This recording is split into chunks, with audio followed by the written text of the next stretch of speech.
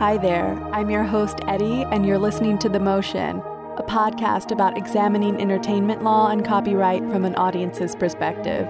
In this podcast, we'll be covering copyright infringement, music history, intellectual property cases, as well as current legal news and issues in the entertainment industry. I find it's interesting to break down and get into the details of cases and question our current copyright system, because it seems like it's not really working for musicians and artists anyway.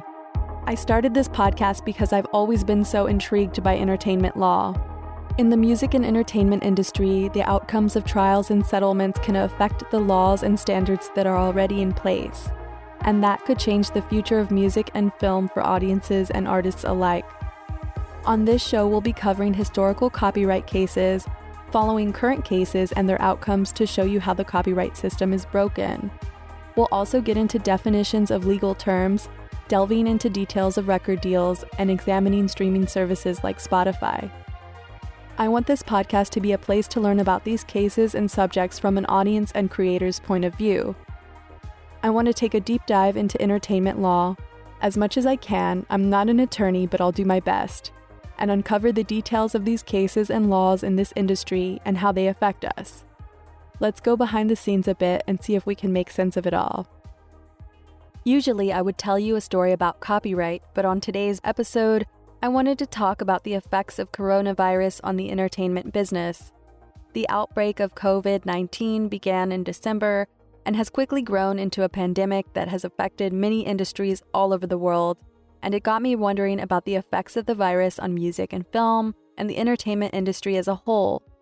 I don't want this episode to downplay the terrible impact COVID-19 is having on our health and our families, as well as the economy. It's just something I'd like to explore, as so many people in the entertainment industry have been or will be affected. For me, the first noticeable impact of COVID-19 started in my city of Austin, Texas. Our biggest event of the year here is South by Southwest, an annual festival for music, film, and interactive media.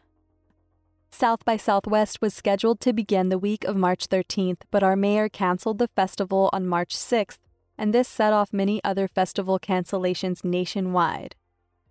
Then the NBA suspended their season until further notice. Cannes Film Festival was postponed, and E3, the Electronic Entertainment Expo, which is the biggest trade show in the video game industry, was canceled. Coachella has been postponed until October, as well as so many other festivals, shows, and events. All of their future dates are up in the air for now. It all got me thinking, what about the contracts for television, concerts, and film productions? What happens to all that money that is behind these events? I did learn there's a clause that can be used in contracts called force majeure. A force majeure clause can protect a party from the risk of a performance being delayed or indefinitely stopped due to circumstances and events outside of a party's control, which make a performance impossible, commercially impractical, or illegal. The purpose of a force majeure provision is to relieve the party that's been impacted by extending, temporarily suspending, or terminating the contract due to unexpected and unavoidable events such as acts of God, including hurricanes, tornadoes, floods, earthquakes, landslides, and wildfires, and certain man-made events like riots, wars, terrorism, explosions, labor strikes, and scarcity of energy supplies. To be classified as a force majeure event, the event must be beyond the control of contracting parties.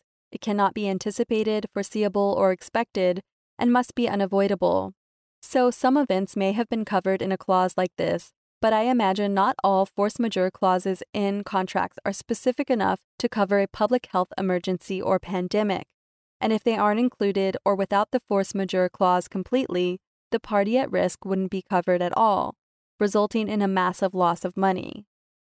The music and concert industry is sadly in turmoil right now. A lot of artists and promoters are postponing and rescheduling their tours and shows until later this year. Meanwhile, everyone else is trying to do the exact same thing while not knowing when touring will actually be able to resume, especially since no one knows for sure when we'll be able to go outside again, or even if people will want to. Over a month ago, it felt like everyone was being cautious but optimistic about this virus, but it's just gotten more grim as the days go by. Everything is uncertain for the time being. Because of the effects of this pandemic, and if most shows aren't resumed or rescheduled by later this year, research by Polestar suggests that the music industry could take a hit of $9 billion. And this is something that has never happened before. Even the recession in 2008 didn't come close to these projected damages. Rival promoters, venue operators, and agencies such as Live Nation, AEG, William Morris, and United Talent Agency have formed a sort of task force to assess the damage of COVID-19 and to ensure that precautionary efforts and ongoing protocol are in the best interests of artists, fans, staff, and the global community, they announced in April. It's a bit early to predict yet, but if the concert business does make a turnaround, it's most likely going to come from club shows and regional tours at first. Most likely and hopefully people will want to get outside and see their favorite artists perform again, and that will help the music business make a comeback. Many tours were postponed until late fall of this year rather than be canceled altogether, as there is still a hope that the virus will go away and everyone can get back to business soon. Ticketmaster and its parent company Live Nation have just reported that they will begin offering refunds for concerts and events starting May 1st. They made the change after being heavily criticized for their former policy that only refunded tickets for canceled events, not postponed events. Apparently, over 18,000 events have either been canceled or rescheduled with Live Nation and Ticketmaster, and concert goers were upset they couldn't request refunds. I even read that a class action lawsuit was filed against Ticketmaster by a disappointed customer. Also, 2 members of Congress from California and New Jersey wrote a letter to Live Nation shaming them for their prior policy, saying, "With Americans weathering the brutal and continuing impacts of this global crisis, your decision to confiscate their money is reprehensible and should be reversed immediately." The new refund policy also has a Rock When You Are Ready program, which gives Concert Cash a credit for 150% of your ticket value that can be used for future events. In order to request a refund, you must apply within 30 days of the event being canceled or after new dates are announced. For events that already have scheduled new dates, you'll have 30 days from May 1st to request a refund. If you don't request a refund, your ticket will be valid for its new date. If the event's been canceled, a refund will be processed automatically. You can also donate the value of your refunded ticket to healthcare workers through their Hero Nation program. I'm glad most ticketing agencies and venues are offering refunds now for those who need them. I do, however, worry about where the artists are in this. I hope that this doesn't affect their booking guarantees or the percentage of revenue they make on ticket sales, but I'm afraid it might, depending on how many refunds end up being issued. For all the tour dates that never happened or never will happen, they are basically considered canceled and their contracts must be completely renegotiated. I'm also hearing that some festival acts are being asked to take a 35% reduction in fees for a rescheduled appearance. I recently read that the performance rights organization ASCAP, or the American Society of Composers, Authors, and Publishers, seems to be having trouble paying their songwriters royalties. They warned their members that they may experience delays in payment. I feel like this is another awful blow for artists at this time.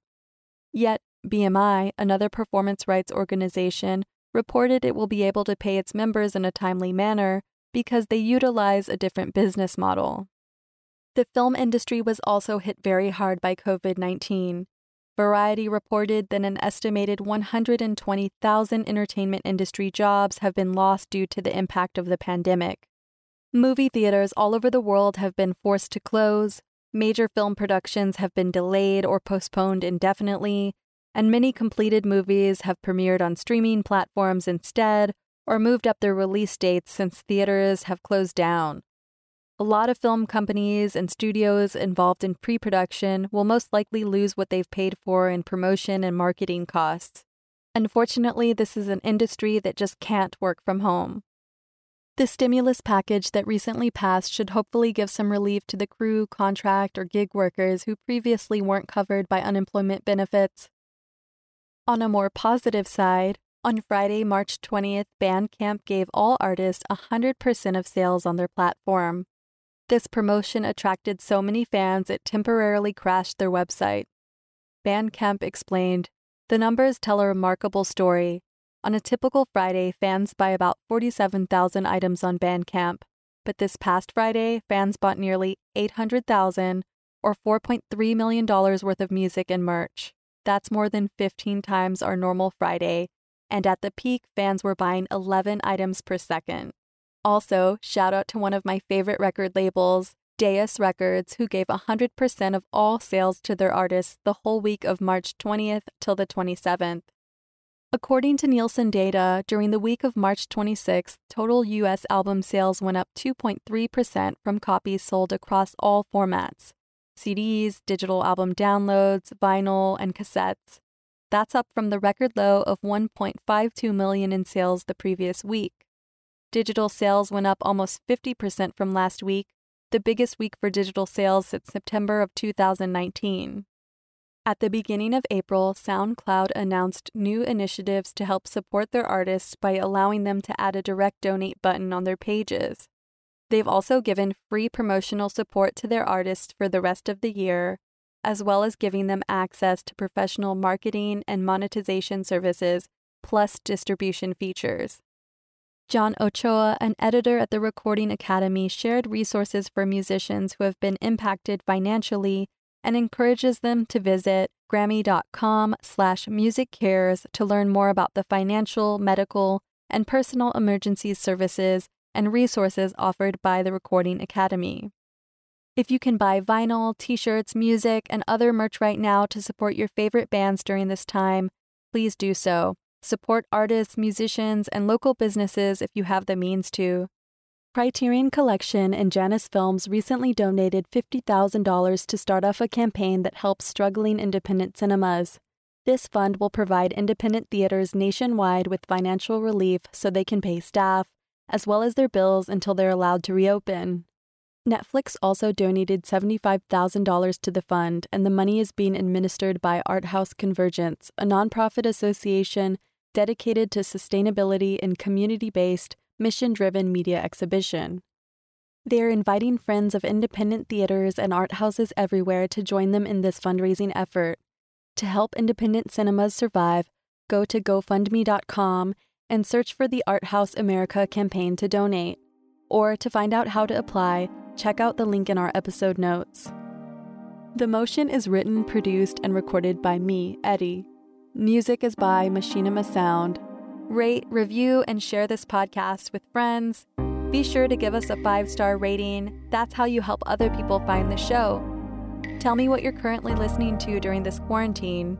Send me a tweet over at The Motion Pod and follow us on Instagram at Listen to the Motion. Until next time, friends, stay safe and be well. See you next week for another new episode of The Motion.